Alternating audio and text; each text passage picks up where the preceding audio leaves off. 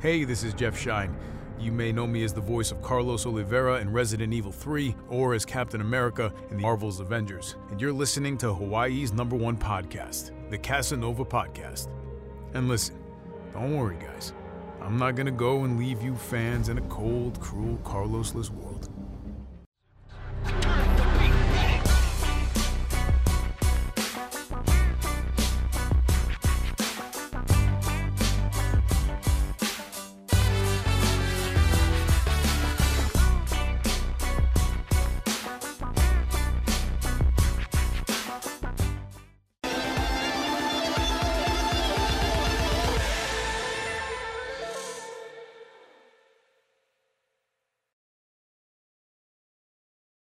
All right, and welcome everyone to another episode of Hawaii's #1 podcast and the #1 podcast in Pacific, the Casanova Podcast. I'm your host, Mikhail Casanova, and I have a very, very special guest today. I'm so honored and privileged to have the one, the only, Ben Fiquet on the show. Ben is the CEO of LizardCube. He worked on Streets of Rage 4. Wonder Boy. It's such an honor having you on the show. Like I'm not gonna lie, I'm starstruck because your work has been so phenomenal, you and your team. But you know what? I'm gonna shut up. I'm gonna let you go ahead and introduce yourself. How you doing today?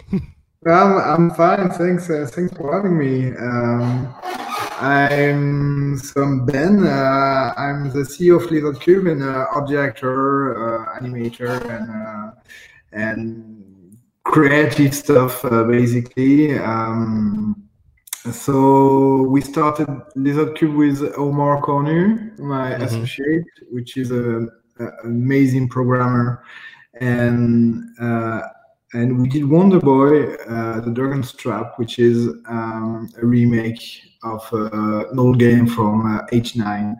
Super good too. This was one of the best games of the Master System, and Omar is a massive Master System nerd. He developed an emulator back in the 90s, and he wanted absolutely to make a remake of this Marvel's game.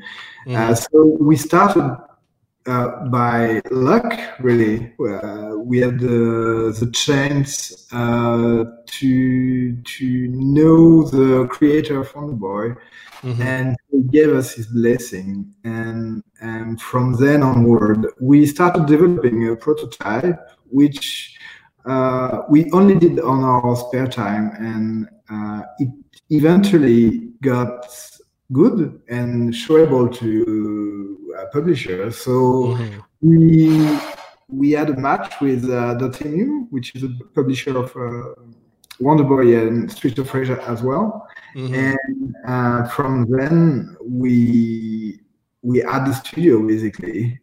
We didn't mean to really make a studio, but we didn't have a choice, really, because you need a proper functional structure to be able to do business. And after that, I wanted to.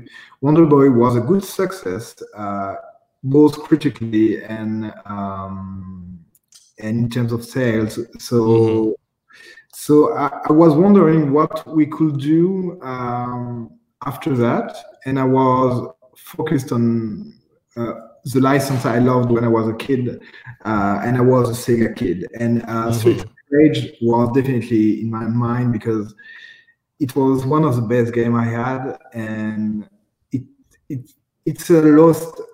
was a lost franchise. It hasn't been seen in 25 years, and a lot of fans are out there, and they wanted something, a follow-up or anything, really. And so with Dotemu, we made a little presentation that we sent to India.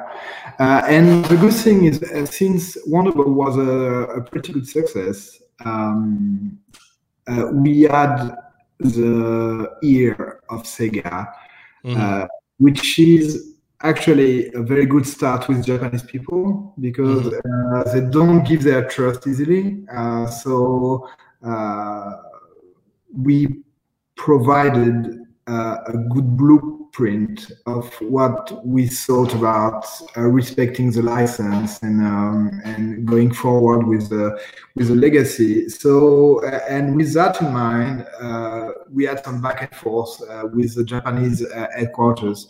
And after some time, because it can take some time over there, and after some time, we finally had a deal, and it was a stroke of luck, really, because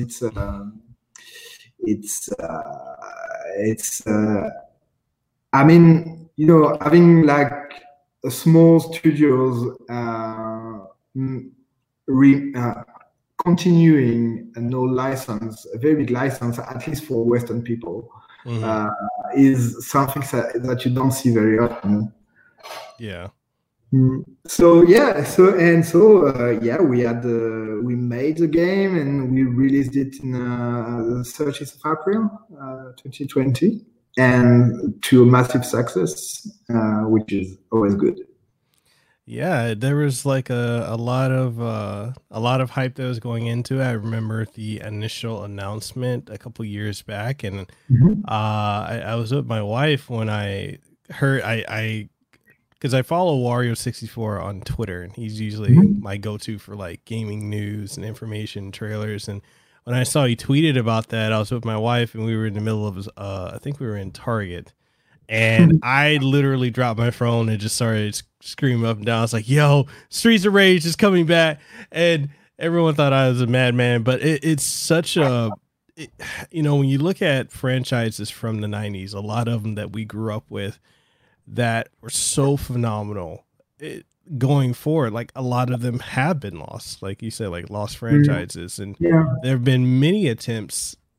I feel that, you know, once Sega went from the Genesis to the Saturn and then to the Dreamcast, that they weren't really sure where to go with it. Because I remember Fighting Force was supposed to have been at one point the new Streets of Rage, but then that changed up, and you know, fans have just we've been waiting for 25 years for a new entry, and then you guys really knocked it out of the park. Like, was there a lot of pressure on you guys, like when it came to like trying to live up to the legacy of the franchise?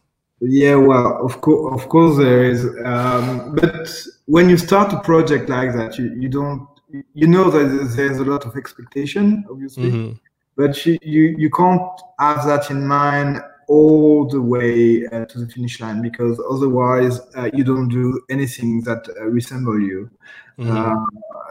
So we started with like a lot of dreams and what we could do with the franchise, where we could go, and I think the pressure, especially from the hardcore fans, came just after we released the trailer, the first original trailer, because it was such a massive leap from the original pixel art style and the new direction I was going for.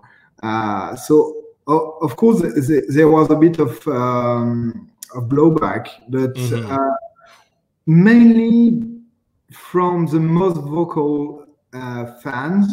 But if you were looking at the overall reactions, people were so excited. It was amazing, and the pressure continued on in every video we released about the game and every information we gave.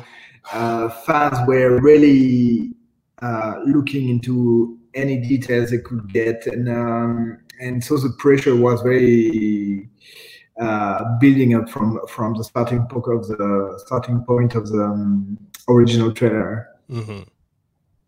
Okay. And you know, like when going with the art style, like it's so fluid. Like, I don't think I've seen anything run as fluidly smooth as Streets of Rage 4 in that art style. And Were there a lot of carryovers as far as like deciding how you wanted to present it, from Wonder Boy to going into Streets of Rage? I don't really understand the question. Oh, when it came to like the how you want to present the art style, like going from the original pixelization of the characters to a hand draw aesthetic, like was that a carryover? Because you guys did this very similar technique with. Well, this was not a really huge difficult thing for me to go for, because basically it's just a continuation of the style I started with on Wonder Boy, but also from the style and what I like to see in games or in animation, or and I really wanted to have one of the best fluid beat 'em up out there, because most of the time, and especially now, you have a lot of 3D and something that doesn't resemble what I had in mind when I was a child. And I wanted to see animated characters. I didn't want to see, just puppets, gameplay puppets that don't have life in it. I think the traditional animation really helps give a lot of life to any character. More than 3D, more than cutout animation. So basically, for me, it was obvious. I wanted to see something like that. I wanted to push forward the medium and the animation into video games, into the animation. And there's few studios that are doing traditional animation, like MDHR for Cuphead, or Lab Zero Games, which is no more. So I'm gonna say what's the name of the new studio they founded. But anyway, the artists behind Skullgirls and Indivisibles, and most of the time, because 2D animation, like traditional animation, is very difficult to produce for, especially for video game, because there is so much stuff going on for gameplay. For you don't have a lot of iterative power over your 2D animation, because you have to do it over again if you want to change something. So yeah, I was quite. It was quite obvious for me, really, to go forward, to push that style, and to have the lines really visible. Like I don't want to have like texture and painted characters. Like, for example, what are doing the Japanese of fucking hell. The games beat them up in 2D. Dragon's Crown. Oh yeah, yes, Dragon's Crown. Yeah, yes. Dragon's Crown. I don't remember the name of the studio. My bad. Is it Vanilla? VanillaWare. Yeah. And the amazing people of VanillaWare. And I didn't want to have that. I really wanted to have the line of the drawing pop. So it makes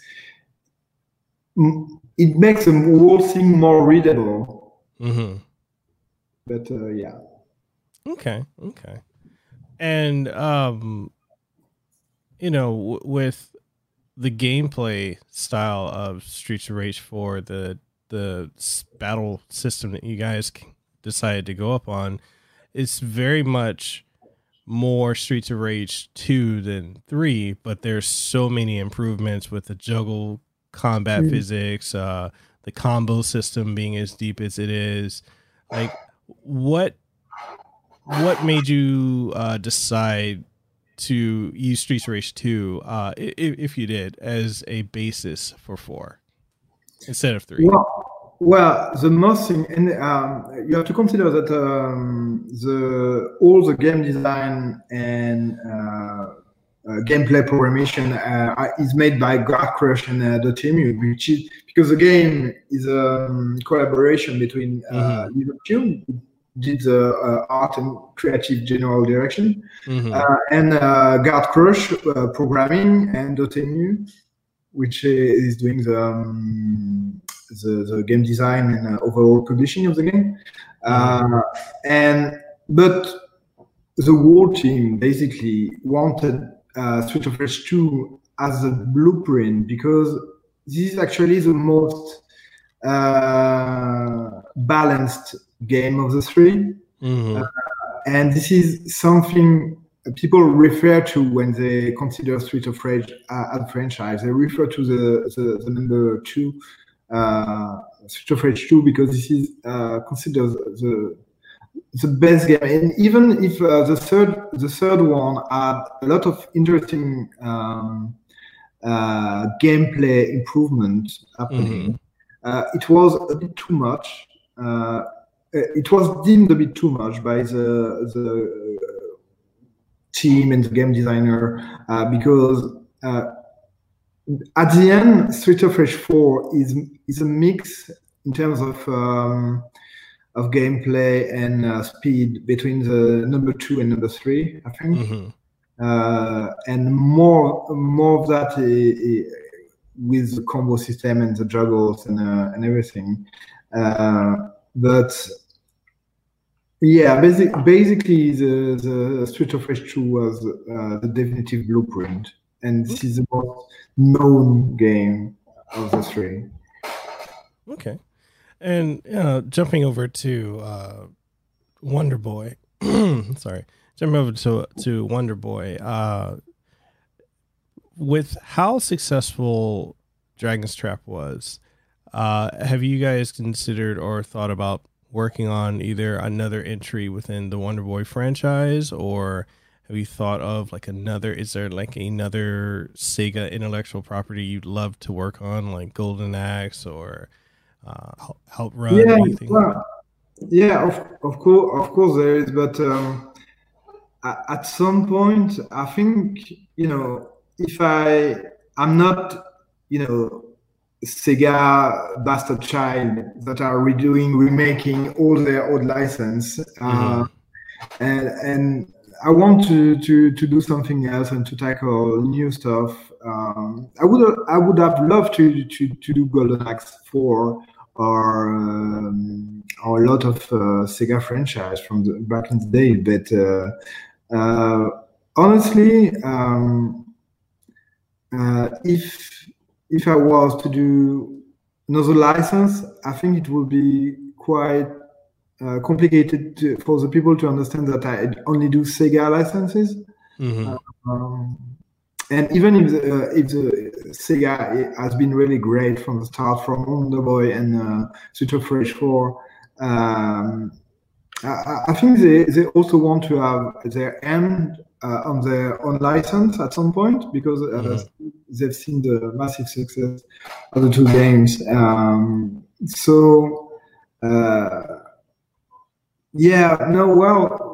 For me, I would, if I was doing another license, I would try to tackle another company. But the path I'm going for now is I'm going to try to make a proper new IP, which implies a lot more than just basing your work on previous work. But I'm going to try to develop things and see how it goes, really. Okay. So one of the other questions that I had for you, I wanted to dive into the creation of LizardCube. How did that come about? Well, as I said, we started Wonder Boy on our spare time, and at some point we needed the legal structure and we really didn't want to have a company, because we knew the hassle it would mean for us. and I'm still, fighting with administrative stuff. And but this is a price to pay, to have a proper business. And I'm really quite happy with the result because the company is quite striving. Okay. And with the current pandemic that's going on, how has that impacted your work or workflow, and has it negatively impacted LizardCube? No, not really, because we are not. Basically, Omar is working from home. He's not working at the studio, and we are two people. We were two people at LizardCube for Street of Rage 4. I did the art direction, character art, and animation, and Julian Liu did all the backgrounds. So basically, it was only two people, and we managed to finish the game, at least all the art, just before the quarantine. So we had the chance. We had the chance to only have to work on marketing stuff, and from March to April 30th. So we had that chance, and since then we worked remotely, but without pressure, really. Oh, okay. But we started back in June in France. They reopened in June, and we're working at the studio now. Oh, okay. So you guys are open over there. Okay. Yeah. We have that chance, and that's better. Awesome. And diving into your background, like what got you into gaming? Like, what was that definitive gaming moment for you that like solidified this is something you're passionate about going forward? You mean as a kid, or as a kid? Yeah. It just stuck with you. I think, the Mega Drive, the Genesis for the US listeners, was my biggest, my favorite console, because I had so many different things. Like you could have cute things like Sonic, but you could also have like Golden Axe, Street of Rage, Aladdin, Earthworm Jim, a lot of stuff, and I really was attracted to animated games like Aladdin, Earthworm Jim, Cool Spot, Quackshot.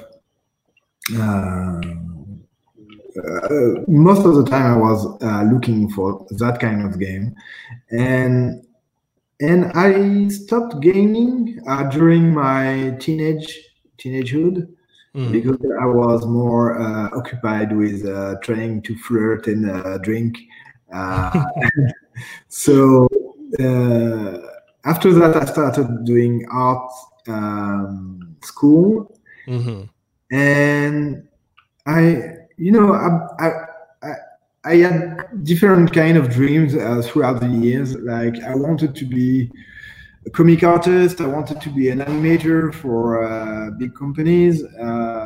I wanted to, and strangely, the first job I had was in a studio called Make and Sleep, which is a video game studio, and we made Soul Bubbles, which is a DS game, Nintendo DS game, with Omar actually.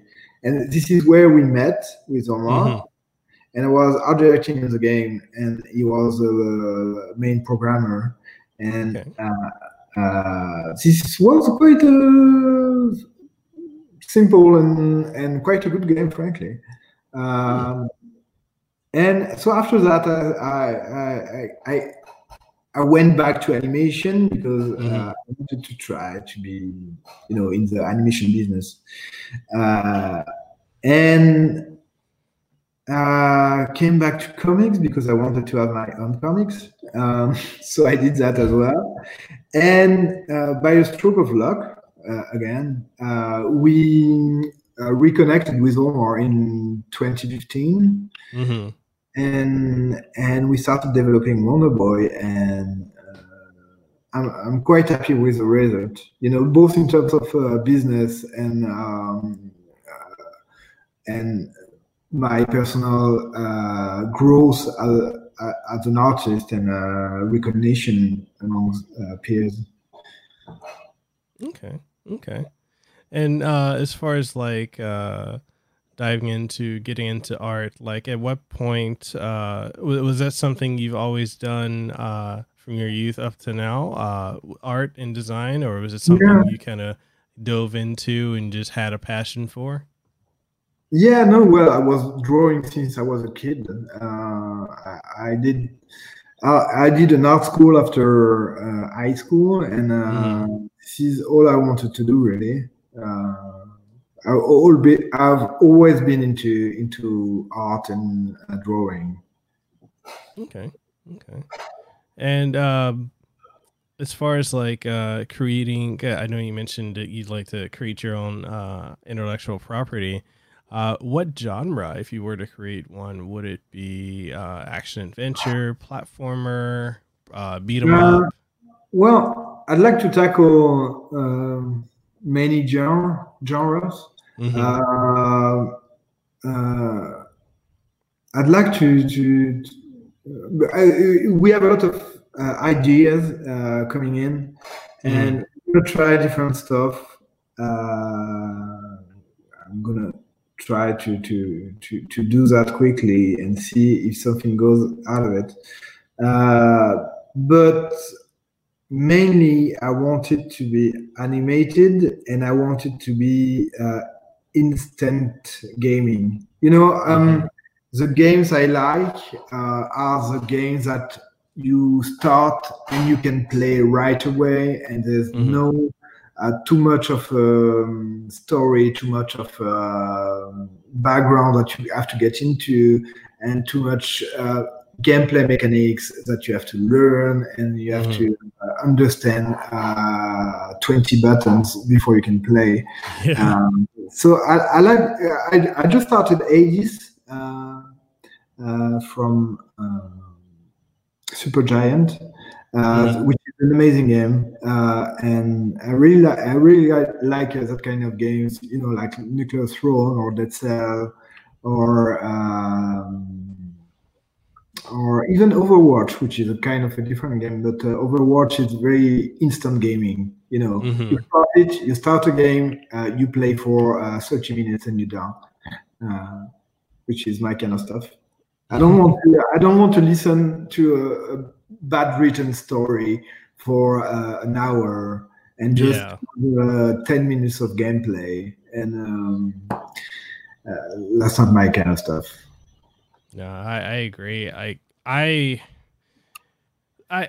struggle at times dealing with a lot of the games that are modern these days because, like I'm used to just the games from yesteryear where you could just put them in and you could just start playing.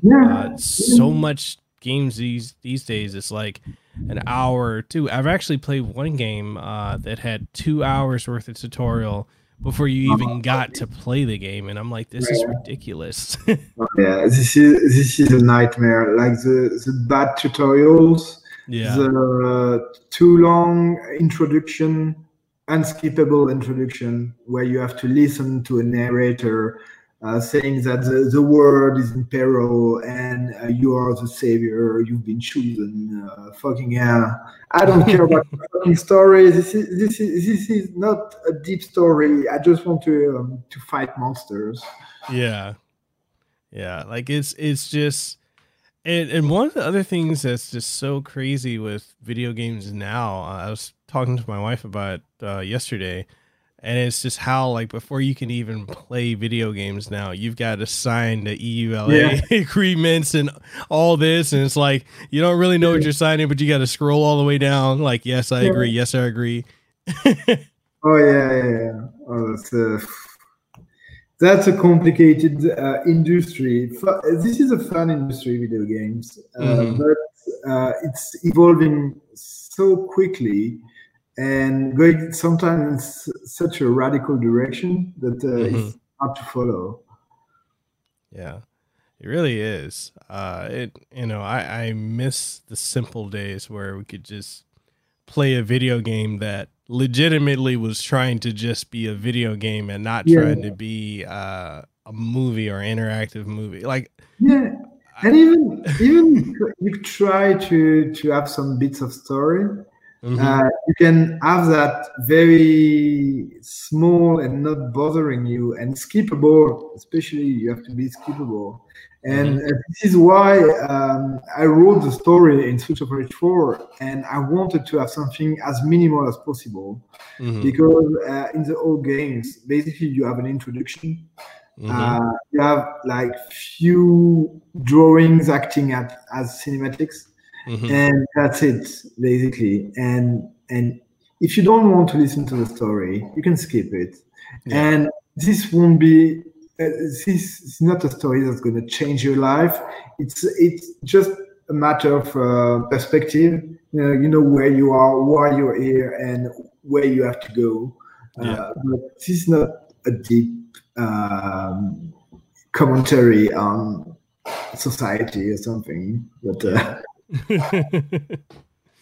Yeah, and like the story for Streets of Rage 4, like I really enjoyed what you guys did with it, especially with it had that time skip from where it was to where it is now, and it just flowed. Like I didn't feel like I was bombarded with a million tutorials in the first hour. It's like, oh, here you go, here's the story, boom.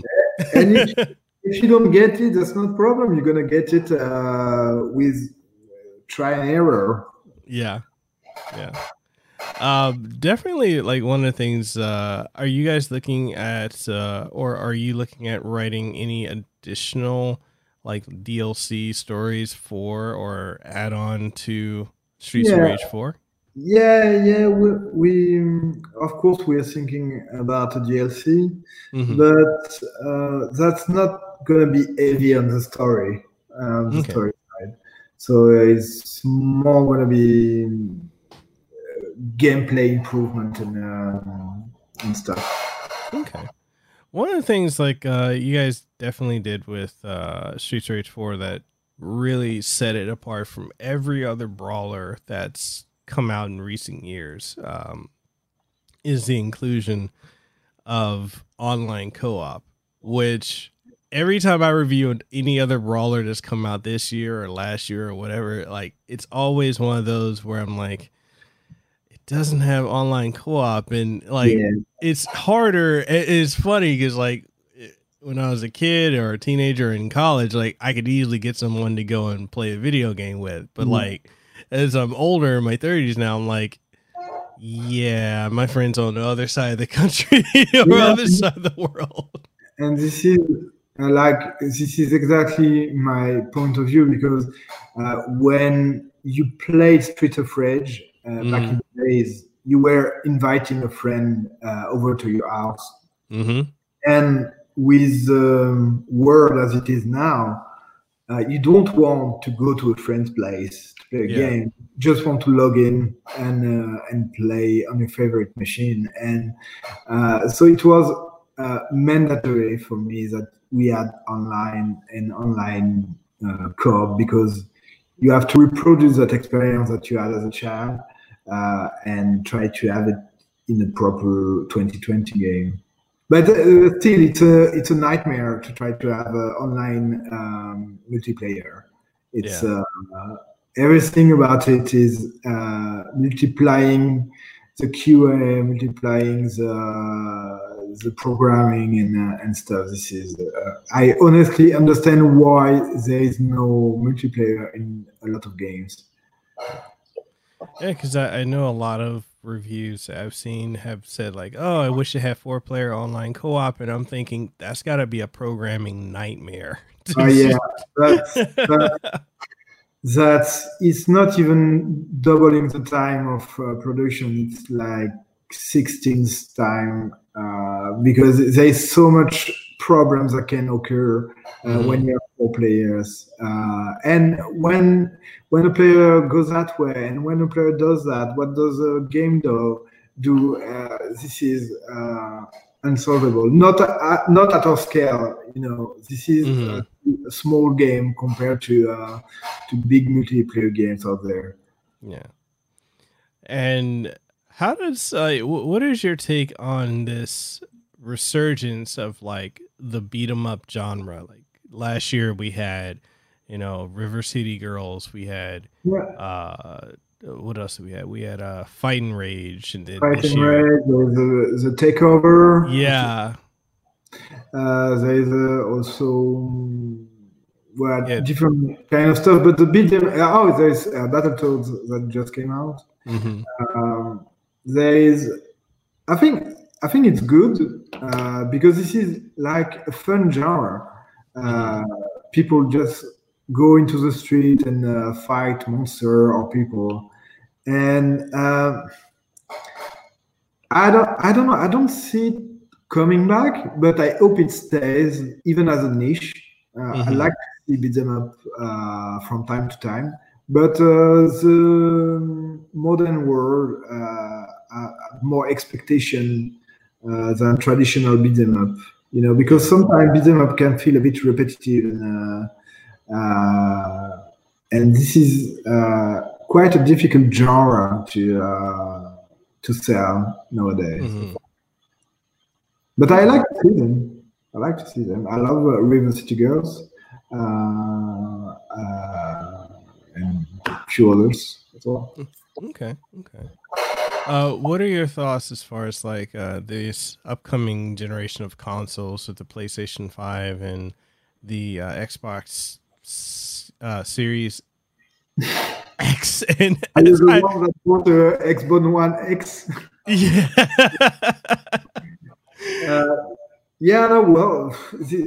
Honestly, that's just new machines, and that's not going to change anything for me, especially because I'm making 2D games.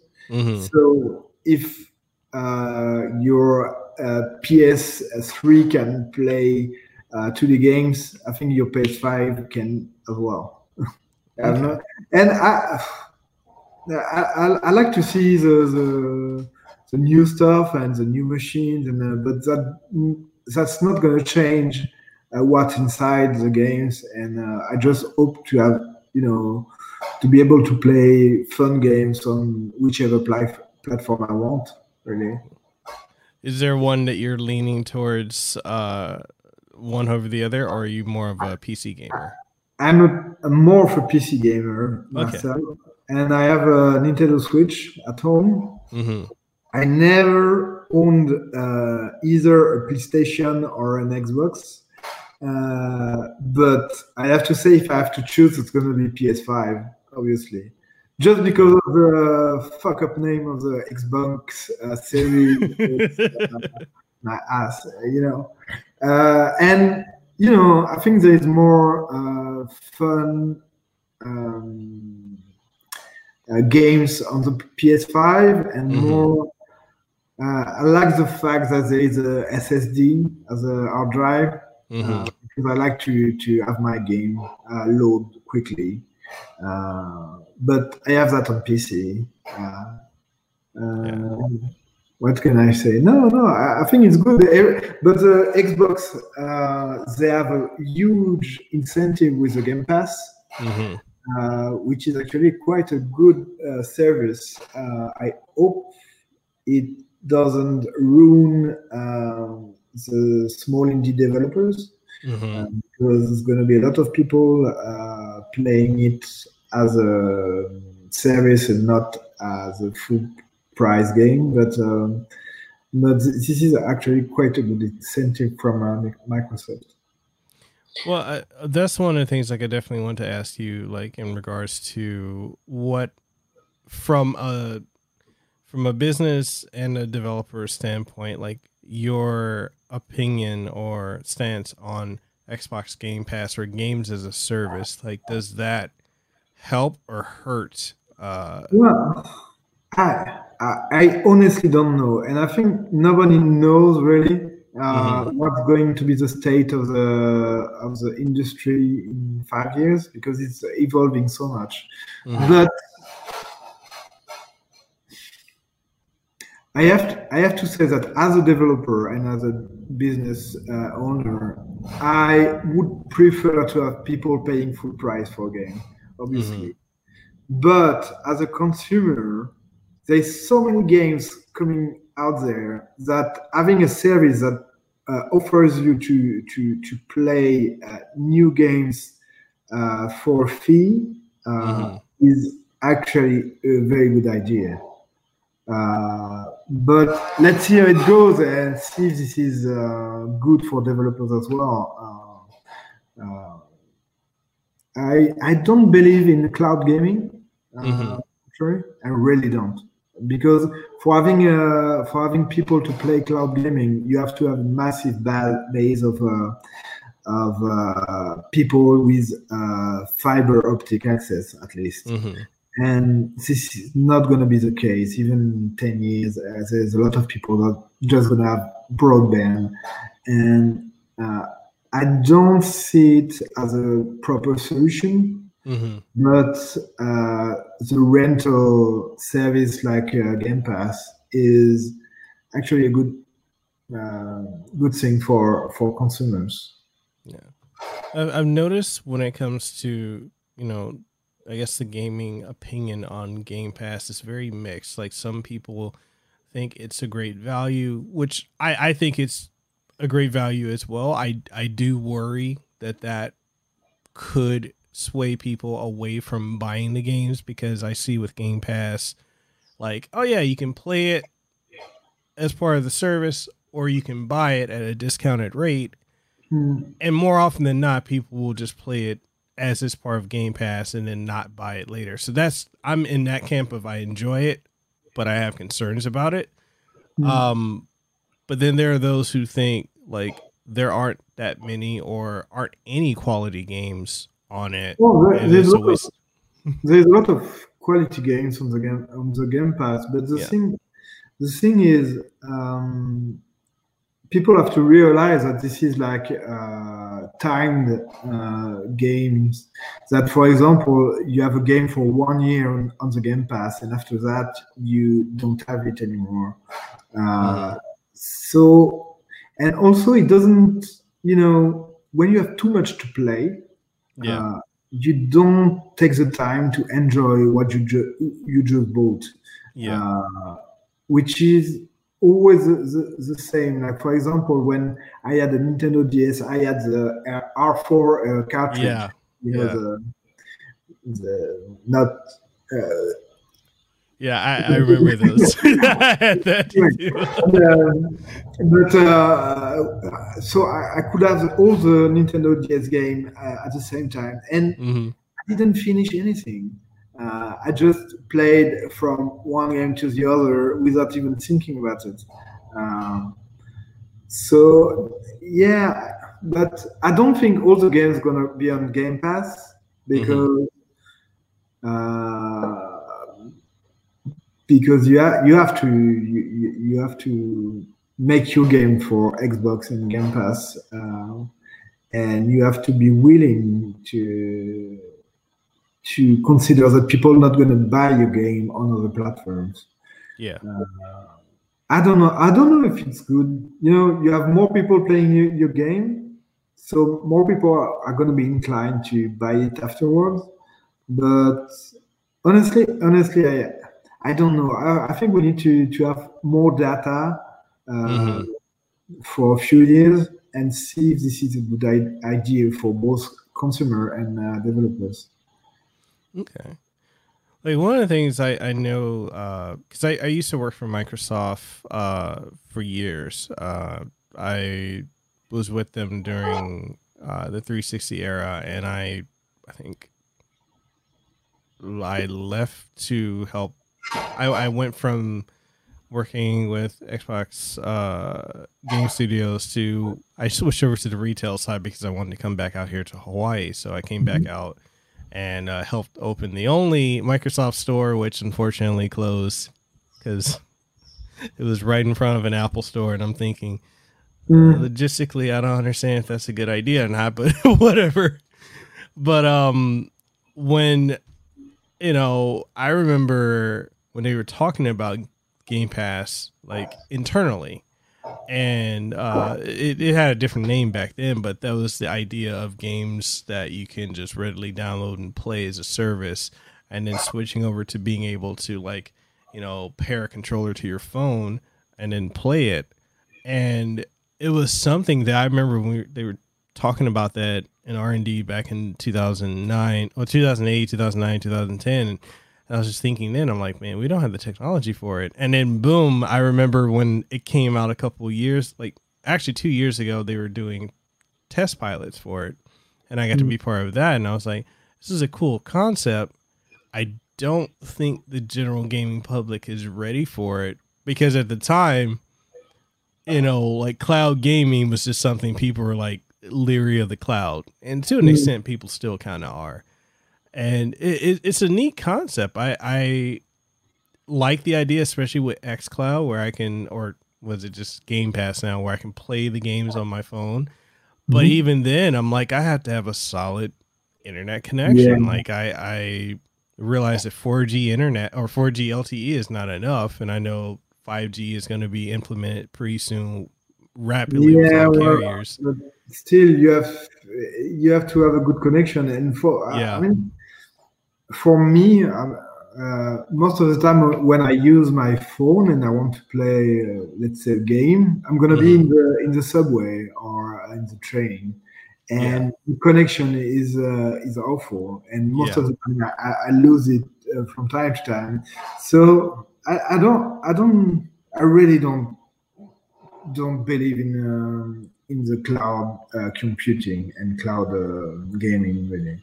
Maybe downloading the game can be a solution, but you have to make game for Xbox which are downloadable on an Android device or iPhone, which is unsolvable at the moment.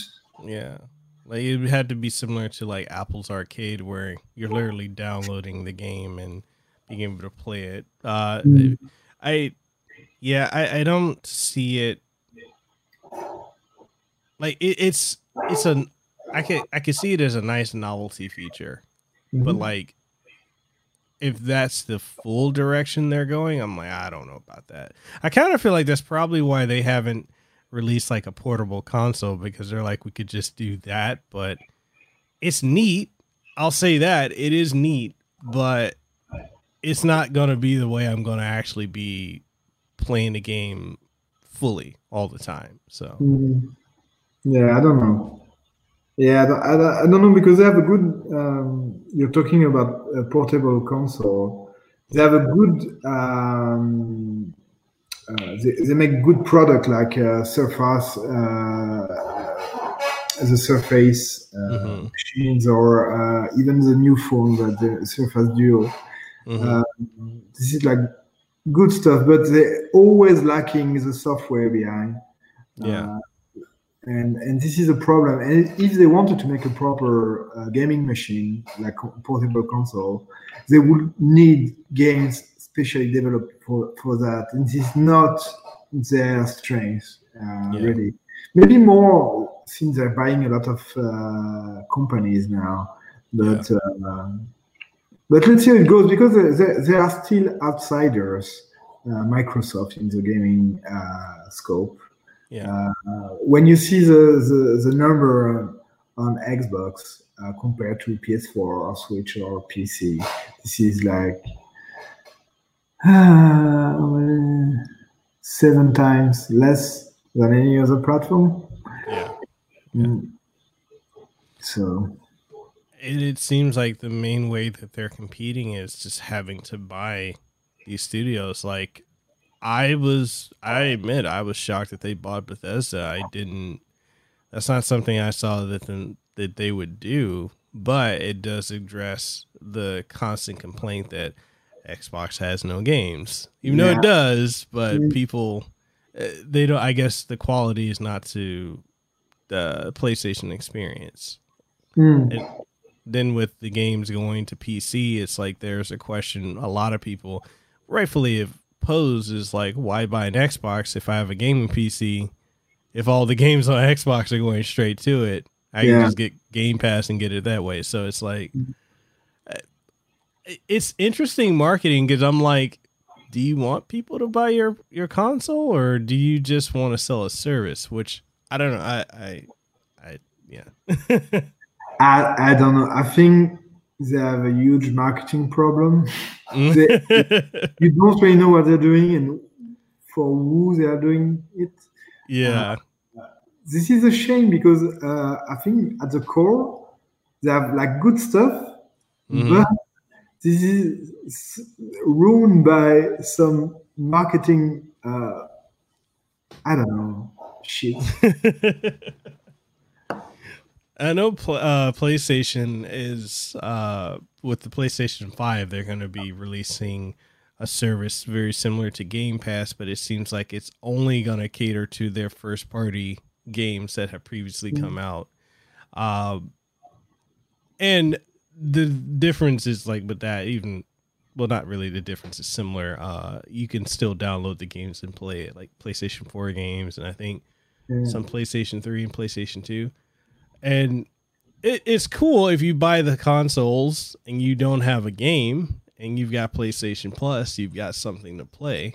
But yeah, like I think PlayStation Now has definitely shown that cloud gaming is not really there. Because even for me, I've got a 1 gig internet service and it still struggles with that. That's the same.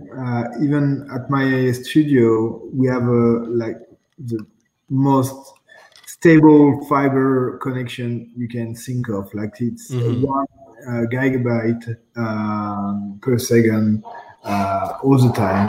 And when we tried Stadia at some point, it was lagging. You know, this is not a small company. This is like the Google servers. So it should be a pretty good start for cloud gaming. But so I don't think there's going to be a lot of adoption of the service. Yeah. What direction do you see the gaming industry heading? Because it is rapidly evolving. Do you see that? Or do you think that we're potentially going to go towards a all digital future, like where I guess physical media is going to die off, or do you think there's always going to be physical media? No, I think there's always going to be retail, physical games, but that's going to become more and more niche because it's so easy to download a game. It's just a matter of being able to play quickly, and sometimes you don't even want to have a box of a game that you're gonna play just for a bit and forget about it. So yeah, and you see the numbers. We have more and more downloads and more digital games and retail games, and overall it's good because I mean for developers because you earn more money from a digital sale than a retail one. But I don't know. It's up to people if they want to buy proper physical games. There always going to be someone to offer it. Like I'm thinking limited run, but there's other companies that are doing that, and yeah, but maybe there's going to be like the vinyl for music. There's going to be something that you buy because you really want to have it as a physical. Okay. Considering you are a PC gamer, what are your thoughts on the new NVIDIA RTX 30 series? I don't care. I don't fucking care. This is like, do I need a 3090 video game card? No, I don't. I always buy the previous generation because this is honestly more than enough to play any game, that has been released recently. And this is, I won't be crying over the fact that some hardcore gamers don't have their RTX 390. This is, I mean, if they wanted more from NVIDIA, they would have need to complain to NVIDIA because they let the scalpers do the job, and this is. You're gonna play the games at some point. You're gonna have your card at some point. Just wait a bit. Yeah, it's one of the things that I just kind of find interesting, and I was shocked to see that they introduced the 30 series card so soon. I was like, didn't we just get the 20 series like a year and a half ago? yeah.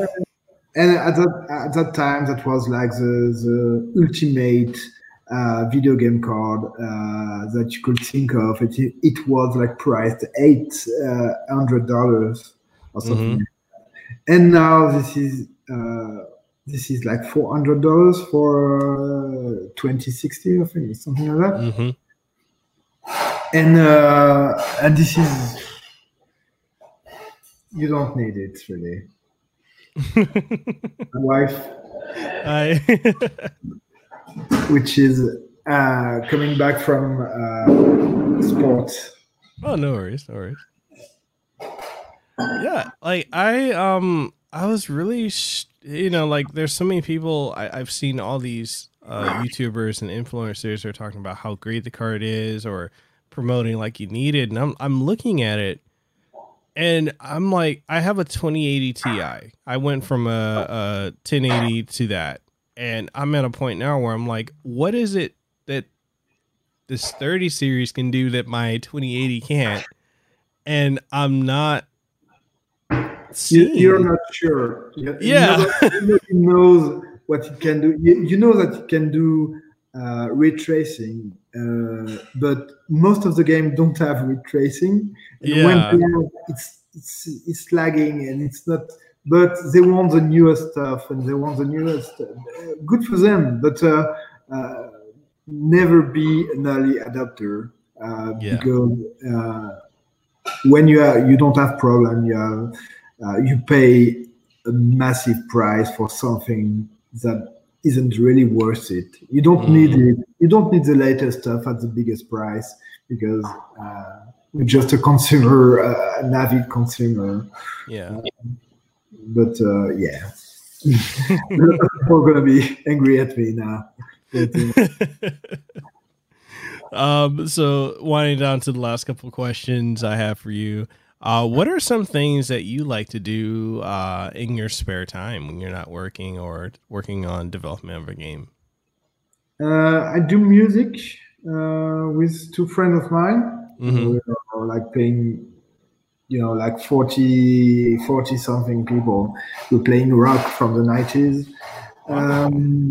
And I have a lot of time to spend with my kids because 2 kids at home is quite some work. I don't have other thing in my life than video gaming already, but you have a lot of you have love. Of course, you have love. Yeah. Are there any video games or anything you're looking forward to or currently playing that you're enjoying? Just started Hades, which is a good game. Always playing a bit of Overwatch and being a massive sucking at it because I suck at video games in general. What do I look forward to? I don't know really. I have to check what I have in my Steam wish list. Yeah, I know for me, like every time I get a game, because I review a lot of games alongside podcasting. I do video game journalism and game reviews, and a lot of people will tell me like, "Oh, you're doing the dream, like you're playing all these games. You get to play games all the time. I'm like, it's different when you're playing it for fun versus playing it for work. And it kind of goes back to what you were saying with, you know, like having the R4 card, because I was in the same boat. I had one. I had all the games, and I didn't complete anything. And like, it makes me think of that when I'm having to review all these games. Like currently, by Friday, I have 15 games to finish and have a review up for. And it's you're not gonna enjoy any of them. No. You have to rush to the finish line. Yeah, it's like the people they think that like, oh, you're gonna like enjoy it a lot, and I'm like, it's a job, it's work. I love it, but when they're like, I tell them when I'm in my free time, a lot of times I don't play video games. I'll make music because I play guitar and violin. So sometimes I'll just play music. Yeah, you know, like something outside. What a smart thing.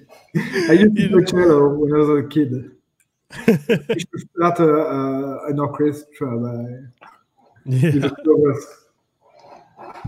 But yeah, it's like, you know, gaming, I love it.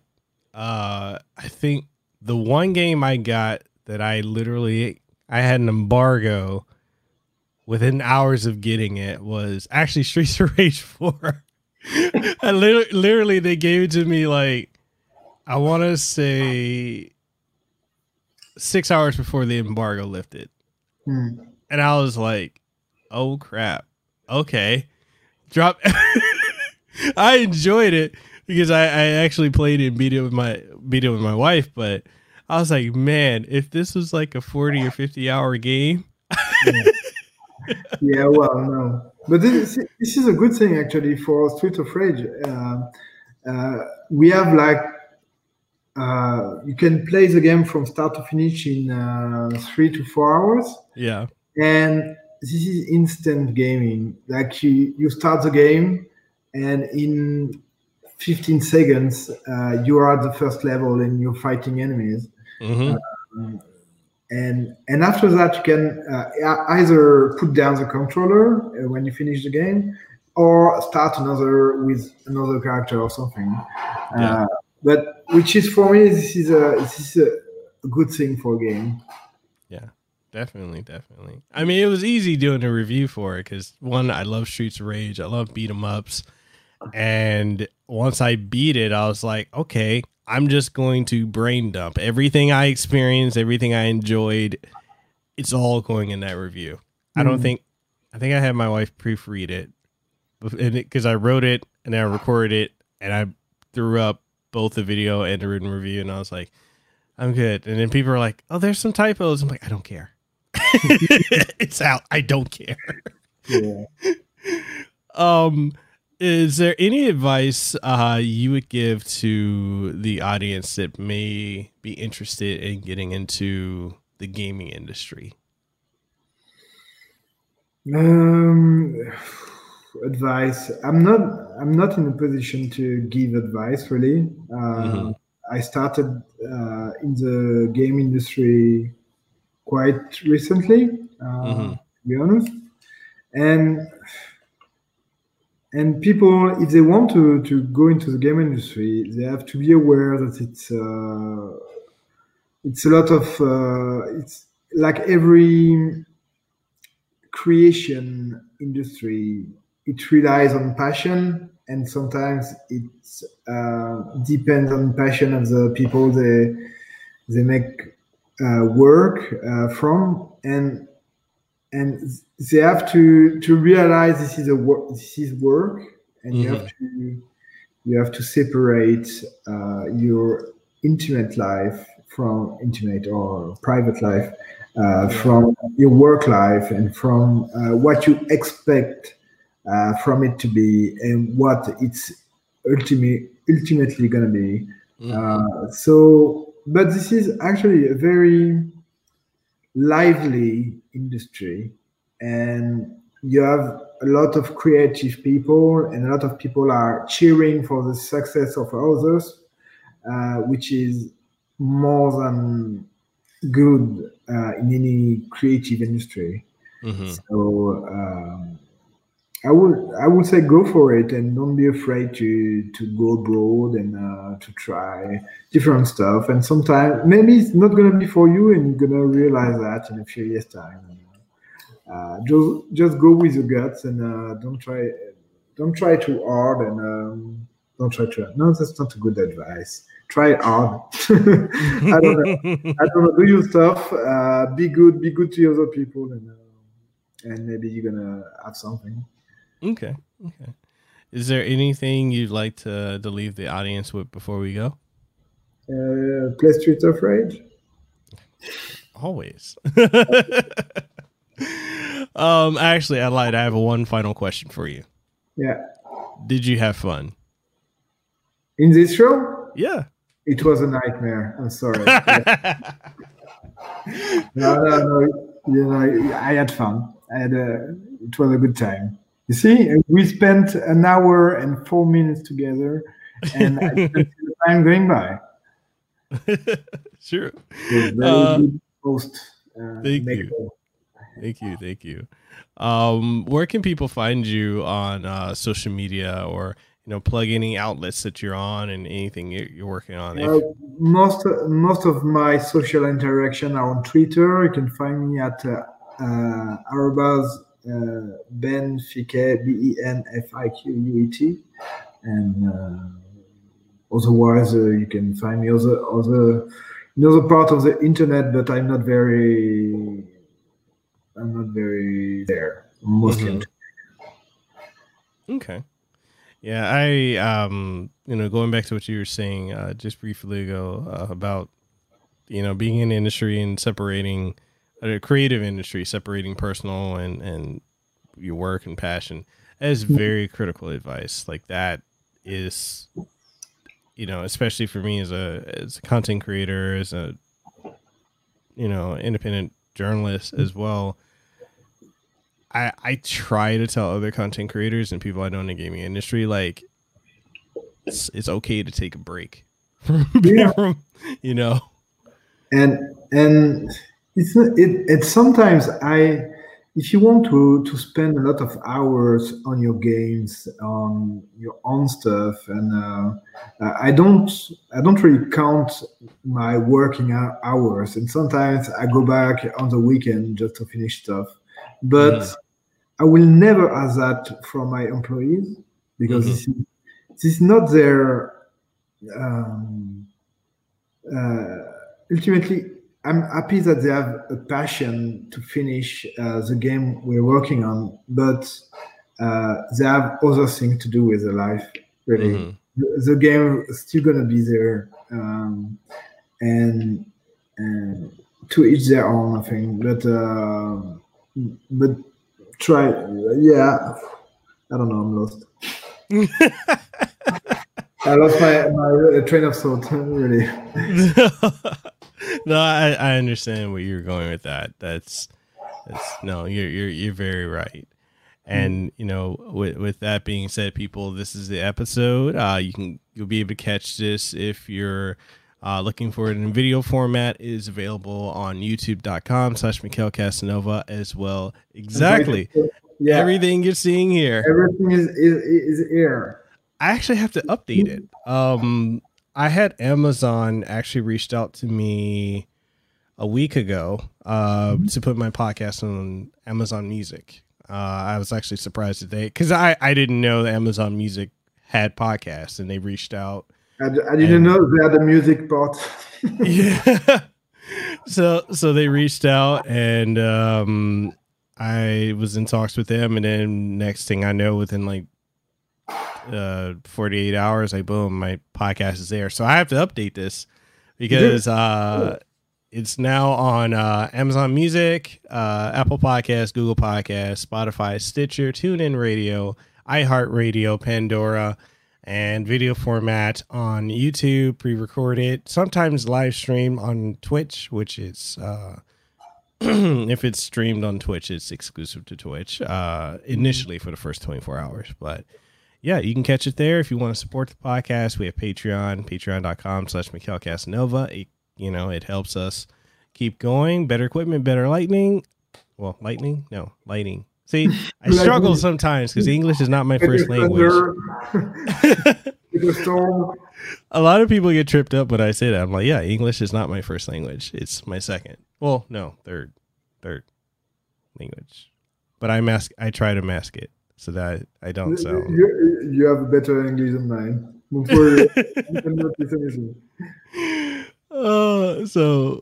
Yeah, with that being said, people, I leave links to Ben's social media as well as LizardCube's as well, and links also to Streets of Rage 4, because if you haven't played it, I don't know what you're doing with your life. You need to go out and play it. It's the best beat 'em up of the year, hands down. Nothing's touching it.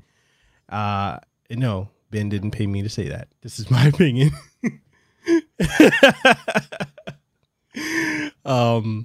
It would. No. This is an interactive storytelling. With that being said, people, Ben and I are signing out. We hope you have a great one. Stay safe and have a good day. Thank you. Hey, did you enjoy this episode of the Casanova Podcast? Well, I'm sure you did. And since you did, and you're wondering where else you can find it on every podcasting outlet. Yes, that includes Apple Podcasts, Google Podcasts, Stitcher, TuneIn Radio, iHeartRadio, Spotify, Launchpad DM by Podcast One, and so much more. And the only thing I ask of you is if you truly enjoyed it, even if you didn't enjoy it, please leave a rating and tell us what you thought of it, what you like, what you didn't like, and everything in between. And also, if you're looking for video formats of this podcast and many more, you'll be able to find them on youtube.com/Mikhail Casanova, as well as on twitch.tv/Mikhail Casanova, and new episodes every single Monday morning, 8 a.m. Eastern Standard Time. So, with that being said, this is Mikhail Casanova, Hawaii's favorite YouTuber. I am signing out. You guys have a great one.